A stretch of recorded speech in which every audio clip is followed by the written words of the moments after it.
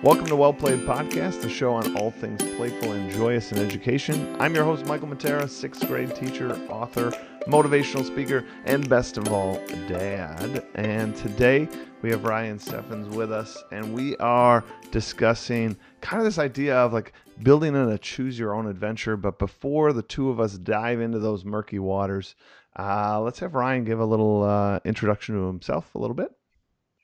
I'm Ryan Stevens. This is my 15th year teaching, third year gamifying. I teach 8th grade social studies in Olathe, Kansas. Social studies. I love it. Yeah. I love it. Social studies is so fun. And I think social studies is just a great subject that can be integrated into other subjects, because we can take those other skills, whether they're writing skills, presentation skills, creative skills of the arts, and infuse it into our classes because our content can be just like a nice backdrop to any of these projects. I love it. Oh yeah. Talk with your English teachers. Get them say, how can I help you with writing skills? How can I help you with presentation skills? We can do that in my class. And yeah, I love it. I love it. So, this idea, choose your own adventure. This all got kicked off. This whole podcast today, this episode 148. Wow. I can't believe we're about to hit the 150s. That's amazing. Yeah. This all got started because of a tweet you put out in last week's XP Lab chat. Got to give a little brief commercial here. XP Lab is a great community. So hashtag XPLAP on Tuesdays at 9 Central Standard Time. Wonderful community of people sharing out all sorts of great ideas. Yeah, no doubt. And Ryan put out last week this map that he had sort of created and that he was going to use. And it was so awesome to see other people in the community just kind of say like, hey, now, like, can you share a little bit of this with us and tell us more? And it got quite a bit of buzz, and I instantly was like, let's chat about this. So give us a little background, your game first, and then like maybe why we went to this map idea. Yeah, so I started my game around Indiana Jones. I'm like a huge Indiana Jones nerd. There's a huge part of me that's was bummed out when I discovered that's not what archaeologists do. But it was so I love the idea of that adventurous aspect of learning and creating a game around it. And I realized I'd gotten so tied into the canon of Indiana Jones that I had run out of characters or maybe item ideas and things like that fit. And I realized I needed to break out of that. And I thought the best way to do that is let's reimagine the world where this exists. I teach U.S. history, and sometimes I get so tied into, it's got to look like the U.S. from that time period. And so I thought, well, what's the best way to kind of create your own adventure? Dungeons and Dragons. And not being a huge Dungeons and Dragons guy, I kind of got into it a little bit with my board game club. And I thought, hey, let's play around with a template. And I thought, a hexagonal template would be kind of a neat way to kind of move around a world. And so I thought, well, let's play out the map. Let's see what the map looks like. And I just kind of found some templates online from this blog and used some colored pencils to kind of lay it out, and then said, okay, that's that layout, but I don't want to have to try to lose resolution by blowing that up. So how are we going to turn it digital? And so went into Google Drawings and laid it out with hexagons that way and measured it all out. Then I got to figure out how to print it onto a size that'll fit into a big game board that I can lay out. I kind of like the idea of a physical game board where kids can actually kind of move their character around. That's pretty awesome. I mean, so right now while Ryan's talking here, I have the map up, and I'll put a link in the show notes to that tweet. So if you want to check out the map while we discuss it, it's pretty awesome. He's got all these hexes laid out there, and there are different terrain types, and he's kind of laid it out in. He was a master cartographer here. I mean, he was really pretending to explore his world, and you can kind of see these forests and these mountains and these hills, and he's got this water around, these little swamp areas, these little beach areas. It's awesome, and my head is just like exploding with ideas of like what we could do and like how kids could interact with it, and different little vignettes and stories that could take place in all these various areas. reasons to move from one area to the other, like little Yeah. quests that you have to sort of take something from one space and bring it to the other. Uh, my mind is just on fire, Ryan. Yeah, and that was kind of my thought too. Is so when I laid it out, I wanted students to be able to go from kind of each region being one of our units that we study. And I thought, well, how can we get kids kind of moving around? I'm still kind of working out, a dice roll mechanic that'll allow them to do that because I love having dice for them to roll. Kids love that. But I thought if they could move from maybe there's one region that, or a few regions that aren't necessarily tied to a unit, but it's great places to discover and uncover kind of hidden quests when it comes time for you and your group to move from one, or your guild or your squad, whatever you want to call it, from one unit to the next, you could, well, hey, we're going to go through this forested area here because there might be a really cool quest here. Or, hey, we just got this boat item that allows us to travel over water. So maybe we'll just bypass those extra quests and kind of go jump into the next unit and explore that ahead of time and see what's out there. I mean, I thought kind of all these different ways that they would have autonomy and kind of control of how they move through the curriculum with certain restrictions, obviously. I mean, I teach the Civil War. I don't want kids exploring the Civil War necessarily before they understand the backstory to it, but creating little mountains, say, those are the impassable mountains. There's no way through there. You're going to have to find another way around. And that's awesome. I dig it. So, I mean, that really hits with today's theme, right? This sort of choose your own adventure. So you're going to use this map both for your game and your curriculum is what I'm understanding here. Yeah, that was kind of the idea, is to kind of lay it out there and say, guys, this is where we're headed. So if I roll it out in fourth quarter, they'll kind of already be in the game a little bit, quite a bit actually this year. But next year, those kids come in and say, this is our world. This is where we live. This is where our content lives. This is where our game lives. This is what we've got to do, and we've got to get through all of these different little pieces. But you get to choose the way you go through it. You get to choose how you go through it. You get to choose if you decide, you know what, I don't want to jump ahead because I really want to, find this little quest because I know there's probably an item that's going to give me some cool ability in class because I love having those items. Sure. Or, hey, my buddy's got this item and I don't have enough to trade with him. And so I want to gain a few more and I want to be able to trade. My students this year, they created the currency for my class without me asking. That's awesome. For me, the closest I have to this sort of player interaction, this sort of them inside your world, is I did a YouTube video last year on these buildings that I have, and all my students have avatars, and they get to be at a building, and a building is like a temporary bonus, or they get to do something special by being at that building.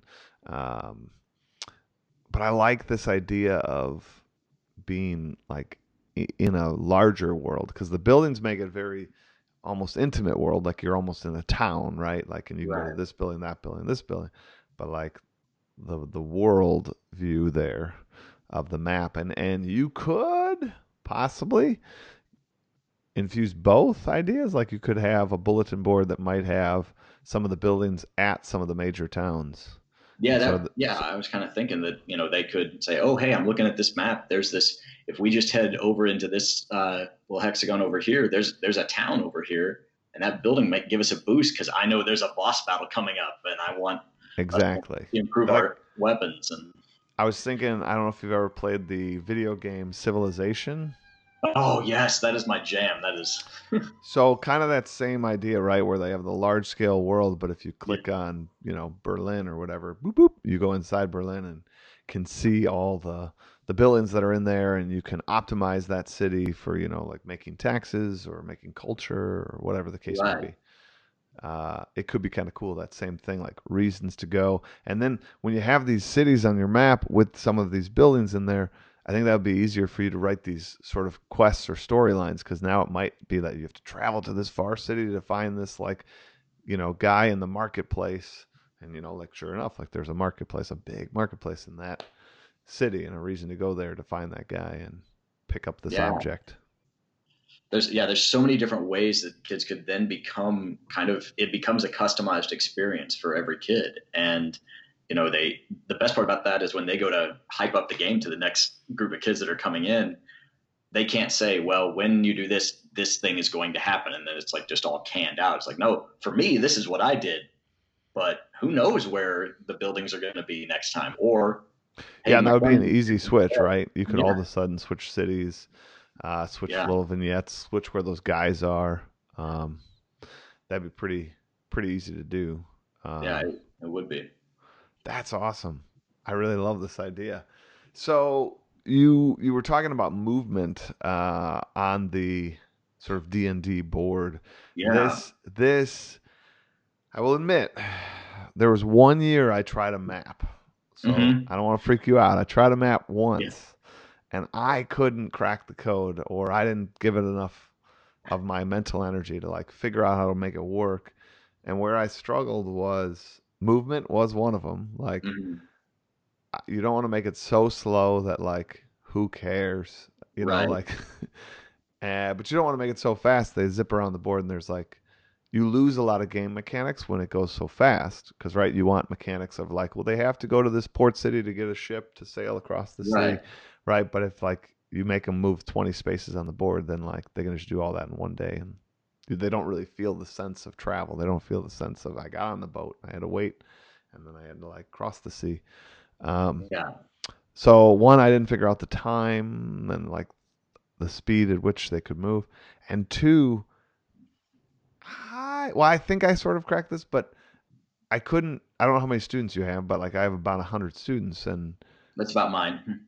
like how are you gonna have 100 students on that game board? So you print it out. It's on one of your bulletin boards. Like Yeah. how are you gonna have 100 data points on top of your cities, on top of your quests, on top of your impassables?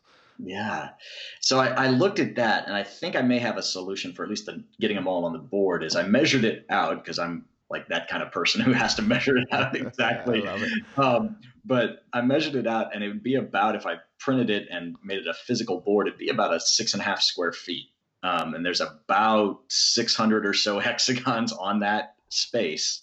So you've got definitely enough space, I think, for about 100 kids could pretty easily exist within it. The other thing I thought about doing is where if they move as like a guild, having maybe a separate indicator for like our guild is in this location. And if that's on the map, then our whole guild is there Yeah. rather than, hey, just individually jumping off of here kind of a thing.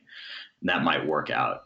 As far as movement goes, I kind of have one little restriction in there I like is that if you complete like a unit of content that we're doing in one of those regions, you can maybe explore a region that's not necessarily tied to a unit, but you could, but you couldn't move on to the next unit without your whole guild with you. And I think that kind of almost creates a sense of team building too, because then they're like, oh man, I maybe worked ahead on this, but the other two members of my guild aren't quite with me. And it could be, hey, can I work ahead? Now you can't move on to the next unit without your guild. So how can you help them? How can you Sure. give them advice? Kind of be that expert with them and say, oh, hey, here's that source that you're going to need for this, and kind of helping them out as they go, which I think is kind of a neat camaraderie building and giving them a sense of, hey, we're on this journey together as I we go. like that. That's a nice little layer. That's a nice little addition. When I did it, I broke them down into guilds. That was Mm. my, and that worked. But like my ultimate goal was to have the individual autonomy. Like I really wanted their player to be able to move around and in the class they're definitely in their guild. But I thought it'd be kind of cool if in the game they're independent, which meant they could create different like raiding parties, like they could say like Yeah. it's five of us and those five could come from different classes, different guilds, need to go over to the space to do this, thing. uh that was my pinnacle. That's what I really wanted to have happen, but I never got there. But I also didn't print one that large, so mine was on like maybe 3 by 3, so mine was probably half yours, Yeah. and mine wasn't really hexagonal based. Mine there it was city based, and like the cities were kind of like the spots in which you had to stop. So you kind of go one city over, you know, was your travel that you could Yeah. make. Uh, Yeah. That was kind of my thought too. Is I thought like the hexagons kind of just create that iterative process almost as you go. And it's just figuring out how many spaces can you move within a certain class period. And if, you don't get to a city by this time, what happens, what encounter do you have along the Sure. way, kind of a thing. And, um, that kind of is what I'm kind of trying to work through, is where do these encounters happen? And that sort of thing. Or maybe that's a great opportunity for a player v player interaction. Say, hey, you may be not interacting with another player on the team in the game, but maybe a non-playing character. Oh, hey, you didn't make it to the city and you're lost in this forest. All of a sudden, this raiding party Come comes get out you. there. How are you going to defeat them? And obviously, answering questions about content or demonstrating skills that we want them to demonstrate is how they would get around that. Sure. What I like, and I kind of want to point out to everyone else that's sort of listening here, is when you hear Ryan sort of talk this through, do you see how like having a theme, I just want to like hit this Yeah, again, makes it so much easier to like become creative, and like it also, a game like frees you design wise. I mean, like listen to them talk, like they can end up having this extra quest, this extra mission, this extra challenge. A guy could be left behind. We have to go get him. Like all of that wrapped around what ultimately will be a bunch of history challenges and a bunch of history projects or history like research that they have to do. Um, but you can do it in such a different manner. I mean, it's so hard to really sum up and explain to somebody that hasn't gamified. Like it is, I feel like it's so freeing to teach in a oh, gamified model. yeah, absolutely it is. I mean, you start to see your content in a whole new way, and you see it as that learning adventure and wonder that we always want for kids. I mean, I'm a big believer that if it's adventurous, wondrous, and empowering, kids are going to learn, and that's the way to go about it. Well, and Um, it's that natural feeling of yeah, learning. And for you, adding this layer of a map and an area in which they can interact, a place they can see themselves in that game, that only takes it to that next level of that that like juicy, delicious, like fully immersive level. yeah, So absolutely. I am super jazzed to hear that you're working on this and that you're doing this. You had talked about getting some inspiration from D&D, and a few episodes back we talked about D&D on here, and I think it's fascinating. I think there's a lot that can be done in the gamified education space using D&D model, D&D like methodology. Mhm. uh, and you had mentioned that you haven't been much of a D&D player. I haven't ever played D&D. uh, what are some of the things that you've like explored, you've sort of gotten so far, your early research, if you could share? Yeah, it actually kind of started last year when I was running the board game club on Fridays. I had about 3 or 4 kids come in and they say, "Hey, this is board games, tabletop games, but you don't have Dungeons and Dragons." And I said, "I was never much of a D&D guy, so I didn't know kind of all the ins and outs. Kind of had a general idea." And they said, "Well, we'd love to play it every Friday." I said, "Okay, I think we can probably do that." So I found a starter kit for it, basic adventure, basic kind of player sheets, and I started looking at it. And I was like, "Well, this is what I do in class. I mean, this is, you've got experience points. You earn items or purchase items, I guess, in the game, and you create your sort of customizable character. And what happens to you in the game impacts future decisions down the line." And I thought that's absolutely perfect. And then, obviously you're moving through a world, so you've got a dice roll that impacts that, and the dice impact how you defeat a boss, how you interact with that boss. I mean, there's so many different elements with it. And the best part about it is you're kind of individual, but at the same time, you kind of have a group that you're with. And as people kind of, oh, hey, I don't want to necessarily go on this quest right now. I want to go over here and interact and buy something in this marketplace, or maybe the group breaks apart and then says, hey, we're going to go this way. This other group's going to go that way. And so you create an interactive space. And I thought, wow, that's what I want in my game. I want kids learning U.S. history that way instead of just, oh, hey, by the way, we're going to read this primary source and we're going to do some analysis, and that's important and those are valuable and that we need to do that. But I thought document analysis might be the most boring thing in the world to do if there's nothing engaging Hmm. behind it. And I think, oh, hey, deciphering this document unlocks a key to open this door, and all of a sudden there's this cool item that's behind it that allows you to, hey, I'm going to go use the pod space that's outside my room now, and because I have this item I can do that.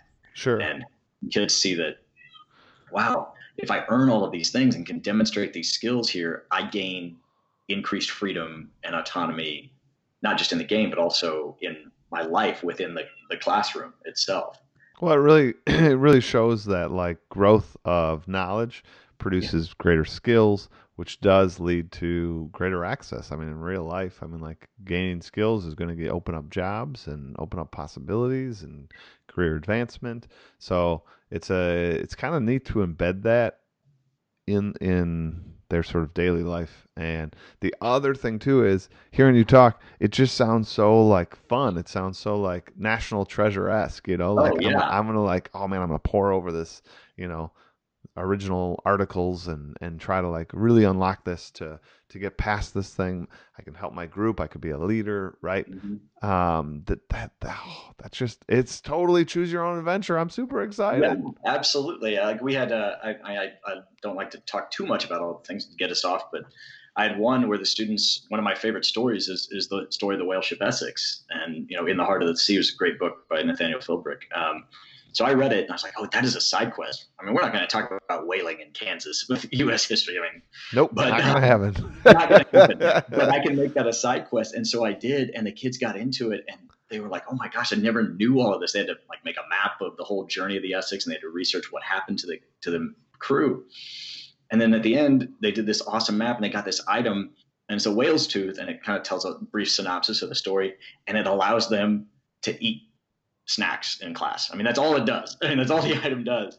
But the kids were like, "Oh, that connects to the first mate who was seen hoarding food, who found Yep. out he was hoarding food after he died in his attic." And they're like, I was like, "Yeah, you just connected content to this, small little card that I printed off and gave you, but because you did all that research, you see the value in what you learned." And Yeah. Games have like a natural way of doing that. You know, I think about kids and adults who can memorize all sorts of like sports stats, you know, that Mhm. arguably is meaningless and arguably is worthless unless you literally are the guys that get to draft these people. Right, exactly. But like these stats are like super memorized and people can rattle them off from like the 1980s and the 1960s and the 90s and whatever. Um, Yeah.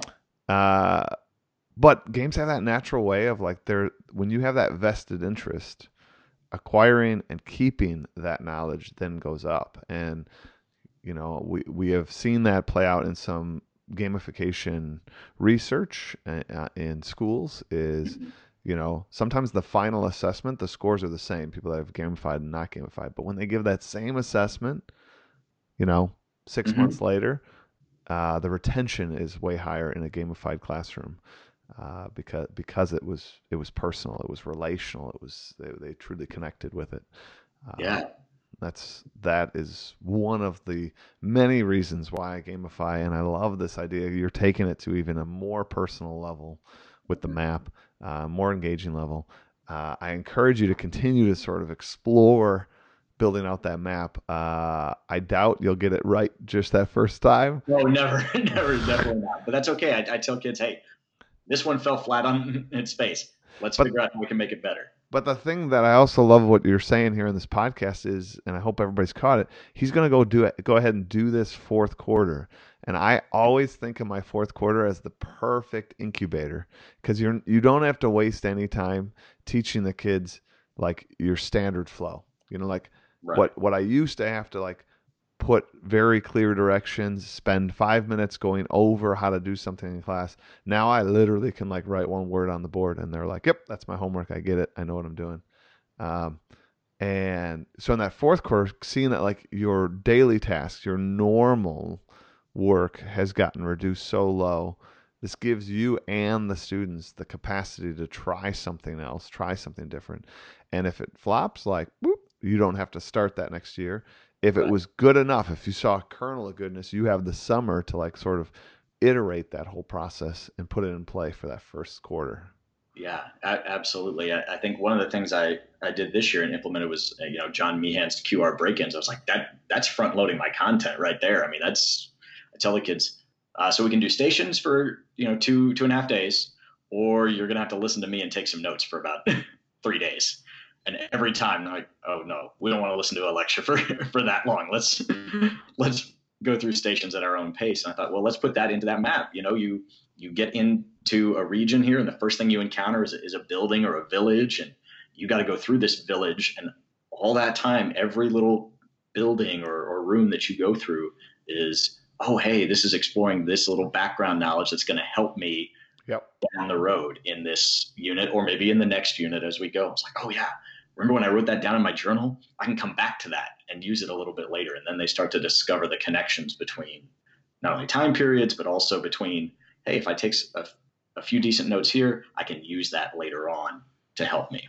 And so that's awesome. This brings us to reflection time, and it's a nice transition here. You ready for the quote here? Absolutely. All right, this was by Peter Steinhardt, and it is a perfect quote for today's topics.